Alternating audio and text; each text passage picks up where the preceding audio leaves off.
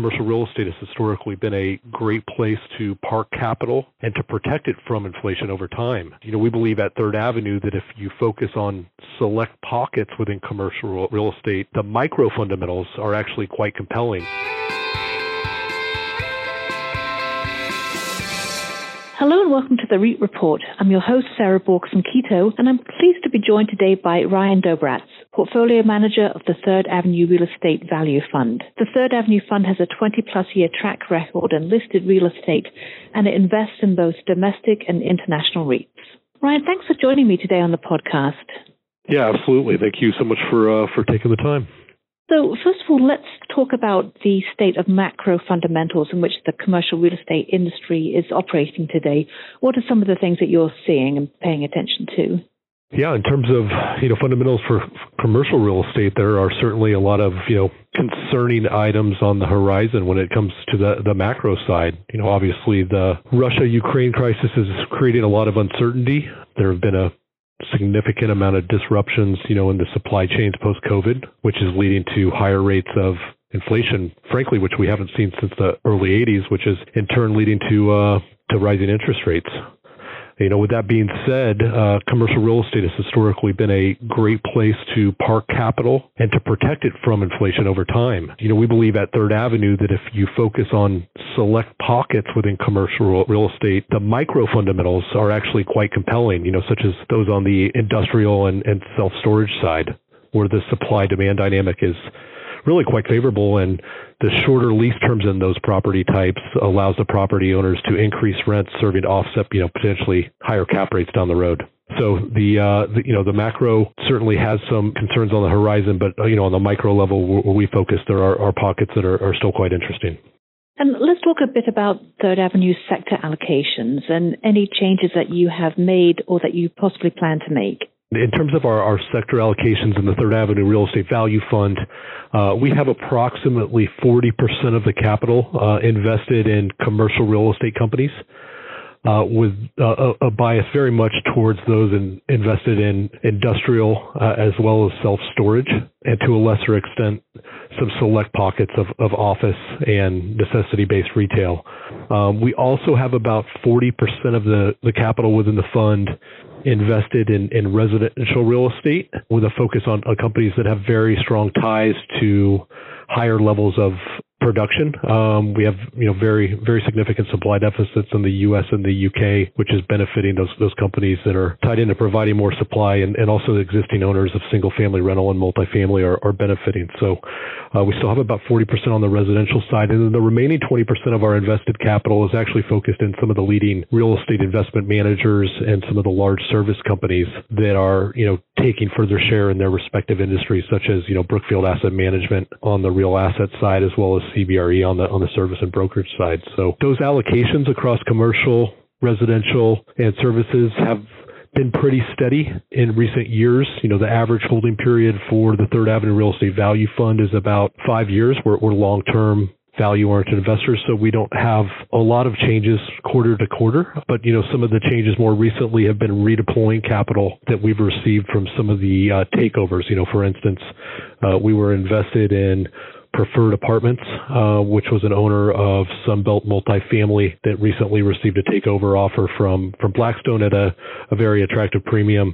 As a result of that, we exited our investment and recycled that capital to some of the other attractive opportunities we're seeing, both in the U.S. as well as overseas. And if we could just step back a minute, you mentioned the residential sector. You've got 40% invested there. Can you talk a little bit more about the current supply-demand dynamics and how they're shaping up?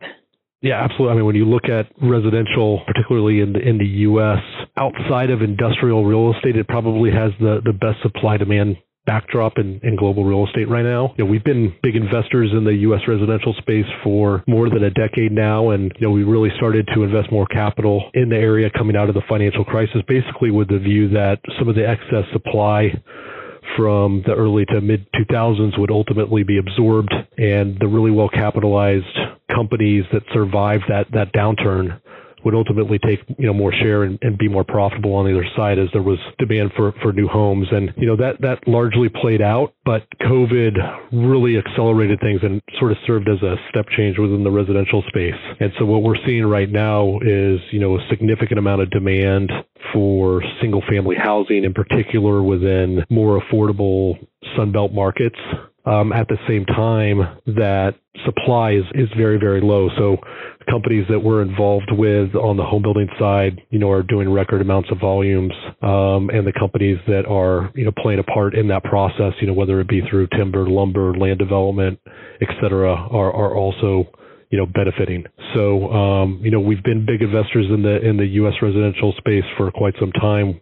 We continue to think it's very compelling from a supply and demand, backdrop, and that's benefiting most companies that are involved in the space. One particular area within our allocation to the residential space that could be interesting to some of your listeners is the U.S. timber REITs. These are companies that aren't held in a lot of other funds, but they're ones that are selling more logs at higher prices as a result of what we're seeing on the residential side. We think that they're going to be able to generate much higher levels of cash flow and ultimately pay much higher levels of dividends. Timber is also a terrific place to be invested in an inflationary environment. In fact, if you were to look back to the 1970s, it was really one of the top performing asset classes. So that's one area that could be compelling for others. And it's in fact the largest allocation within our residential segment. Overall, our investments in Weyerhaeuser, Rayonier, and Catchmark, all three U.S. timber REITs, account for about 12% of our capital right now. Switching gears a little bit, I wanted to ask you about the recently proposed SEC regulations covering mainly climate risk, and wondering how you think those could impact REITs.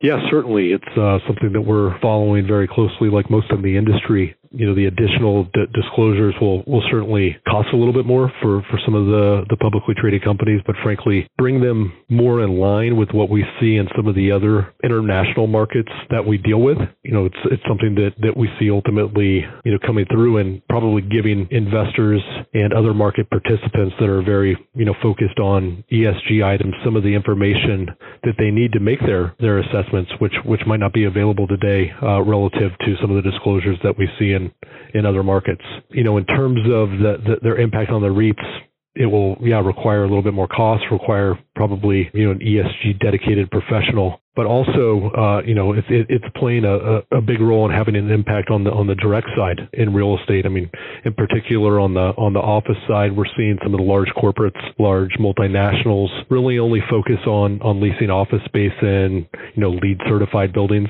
So that could accelerate some obsolescence for office owners that own older properties that maybe aren't up to more recent code. In addition to that, some of the ESG items, in particular on the environmental sides, creating opportunities for some property types. On the industrial real estate side, we're at the very early innings of seeing some companies start to install solar panels to provide power to their users. Ultimately, it could serve as a power source for trucks that are coming in and out of those locations. Prologis is probably one of the early movers there. When you look at Prologis, they own about 1 billion square feet of real estate with their partners globally. As far as we can tell, that's more rooftops than any other private real estate owner or any real estate owner in general. So there's a big opportunity there for a company like Prologis and other industrial real estate owners to commercially benefit from some of the things going on in the ESG space as well. And you touched upon this in an earlier question, but can you talk a little bit more about Third Avenue's global real estate focus and which geographic markets and sectors you think are most promising? Yeah, in terms of our global focus, when you look at our allocations in the Third Avenue Real Estate Value Fund today, we have approximately 2/3 of our capital invested in North America. The other third is invested internationally, and it's split roughly half and half between Europe and also the kind of Asia, Australia region. When you look at where we are invested at in Europe, it's very much focused on the UK. There are some really high quality companies there, finance really well managed. It's a very difficult place to build new supply. So historically, commercial real estate owners in the UK have been good performers. In the continent, we certainly don't have as much invested there, continental Europe that is, We only have approximately about 1.5% of the fund there. A lot of the companies that we look at there, they have higher levels of debt that we would like. It's also a market where cap rates have been very low, given the interest rate environment that we've been operating in. So we don't think that there's a lot of margin of safety there, particularly for those companies that, property types where they can't increase rents to offset higher cap rates. So we're very light in continental Europe, but when you look at what we have in Asia, it's very much focused on Hong Kong, where we own some really well-capitalized businesses trading at very material discounts, and they're unlocking value as they kind of modernize their corporate governance and their capital allocation practices. And then we're also, invested in Australia, which, similar to the UK, has been a great place to invest capital over time, some really well-financed, well-managed businesses. I would mention, two areas from a sector standpoint that we find interesting are really two sectors that are more established here in the U.S., but still emerging or developing overseas, and that's really on the storage as well as on the multifamily side. For instance, in the fund, we're invested in Big Yellow, which is the leading self-storage player in the U.K., as well as National Storage REIT, which is the leading player in Australia. Those companies are earlier on in the build-out of their portfolios.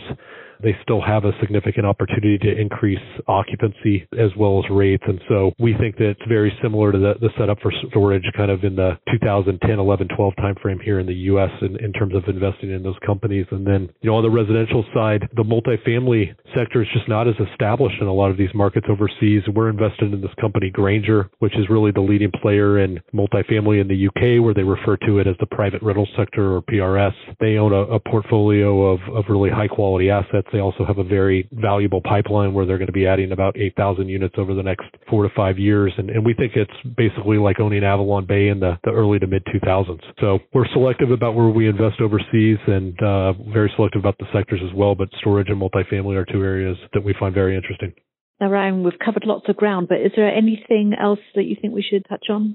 The only other two items that I would certainly mention are one, we talked about, some of the volatility or concerns at the macro level. And, as a result, it's very important for people to focus on owning well-financed real estate companies, whether they be REITs or listed real estate operating companies. That's always been our focus at Third Avenue. When you look at our portfolio today, the average net debt to asset ratio or loan to value ratio in the portfolio is less than 20%. That's as low as it's been in the history of the fund. It's important to focus on those well-capitalized real estate companies that can not only withstand, the ups and downs in the markets, but also, potentially take advantage of them. And then, lastly, we briefly touched upon some of the corporate activity in the real estate market. But when you look at what is going on in the private markets, private real estate equity, private REITs, other private real estate funds have raised substantial capital over the recent years. And in fact, I think when we began the year, there was more than $300 billion of buying power in global real estate funds that were privately controlled. And as a result of that, they've got to put a lot of capital to work, and that's hard to do of that scale without buying portfolios or buying publicly traded companies outright. And so while we've seen corporate activity, some M&A activity pick up, the past 12 months sort of post-COVID, we think that will accelerate when you look out over the next 12 to 24 months, and should certainly benefit owners and managers that focus on value-oriented investments that are exposed to companies that control high-quality assets but trade at discounts to private market value for one reason or another. And historically, the private markets have recognized a lot of value in those cases. So we think that M&A picks up, and that will certainly impact value managers like ourselves that have exposure to those areas that could be of interest. And are there any particular sectors you think might be impacted? We'll see the most M&A activity. Yeah, we've seen a significant focus on industrial as well as multifamily. As we talked about, the supply-demand backdrop for industrial and residential is quite solid. We haven't seen as much on the self-storage side, but that is something that certainly could be more of interest. And we also think that ultimately some of these funds will start to appreciate necessity-based retail a little bit more. There's some interesting fundamental changes going on there. Just with more people working from home, a lot of those centers have a more captive audience just in terms of day-to-day foot traffic. In addition, as industrial rents continue to rise, you're seeing some of these neighborhood shopping centers as well as community centers really act as last mile fulfillment for online orders. So, retail is certainly not without its challenges, but there are certain pockets within retail that are potentially very interesting, the necessity-based and community centers in particular. And, ultimately we think that the private markets start to appreciate that a little bit more. Ryan, thank you so much for your time today. Oh, I appreciate it. It's great to catch up. I hope we can do this again. And to our listeners, if you enjoyed today's podcast, please subscribe or leave a review on your favorite podcast platform.